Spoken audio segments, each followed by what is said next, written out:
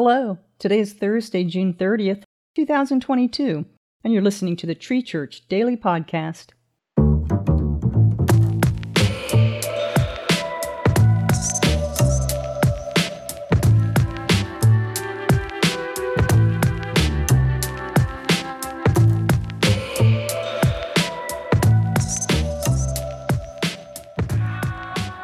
Today's reading is 1 Timothy, chapter 1, verses 15 through 17, and we're in the New Living Translation. This is a trustworthy saying, and everyone should accept it. Christ Jesus came into the world to save sinners, and I am the worst of them all. But God had mercy on me, so that Christ Jesus could use me as a prime example of His great patience with even the worst sinners. Then others will realize that they, too, can believe in Him and receive eternal life. All honor and glory to God forever and ever. He is the eternal King, the unseen one who never dies. He alone is God. Amen. Christ Jesus came into the world to save sinners. This is the part to remember. I love how Paul writes that he was the worst of them all, and that Christ used His life as an example to everyone, that no matter what you have faced, you are not outside the scope of grace that God offers you. Isn't that so easy to forget? I know I have delivered the message of grace to others, fully believing that is what God desires for them, but then gone home and not applied it to my own life. That feeling that you have messed up, yet again, can be so overwhelming. For me, the easiest response to sin is to step away from God, to take a break from my quiet times, to spend less time in prayer and more time hiding, because that is easier than confronting my sin and coming back to God.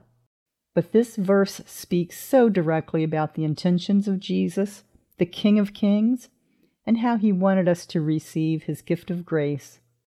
The reality is that what Jesus did and the way He loved us changed everything for every human forever. He made the selfless choice to come to a sinful earth and love people who didn't love Him back, set an example for how God always intended us to live, and ultimately to die for undeserving sinners. Jesus was, is, and always will be the ultimate King. The choices He made while He was on earth changed everything for us. Now consider taking this action step. First, are you often afraid to approach God because of shame or guilt? Jesus made choices during His ministry, and because of them, we are able to receive grace and forgiveness. So take a moment to acknowledge the areas in your life where you have sin and give them to God. After that, accept the freedom that comes with His grace. Let's close in prayer. God, thank You for setting the ultimate example. Thank You for coming to earth to provide me the opportunity to have a relationship with You and to receive Your grace and forgiveness. Because of who You are and what You did, my life is forever changed. Forgive me of my sins, and help me to turn away from them. Help me to receive Your forgiveness as I walk towards repentance.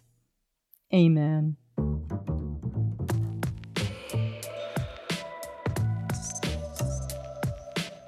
The author of today's devotion is Mary Salter, and the reader is Renee Frederick. Thanks for listening to the Tree Church Daily Podcast. Please like and subscribe wherever you listen to your podcasts. And if you found it helpful, please consider sharing it with a friend. Have a blessed day.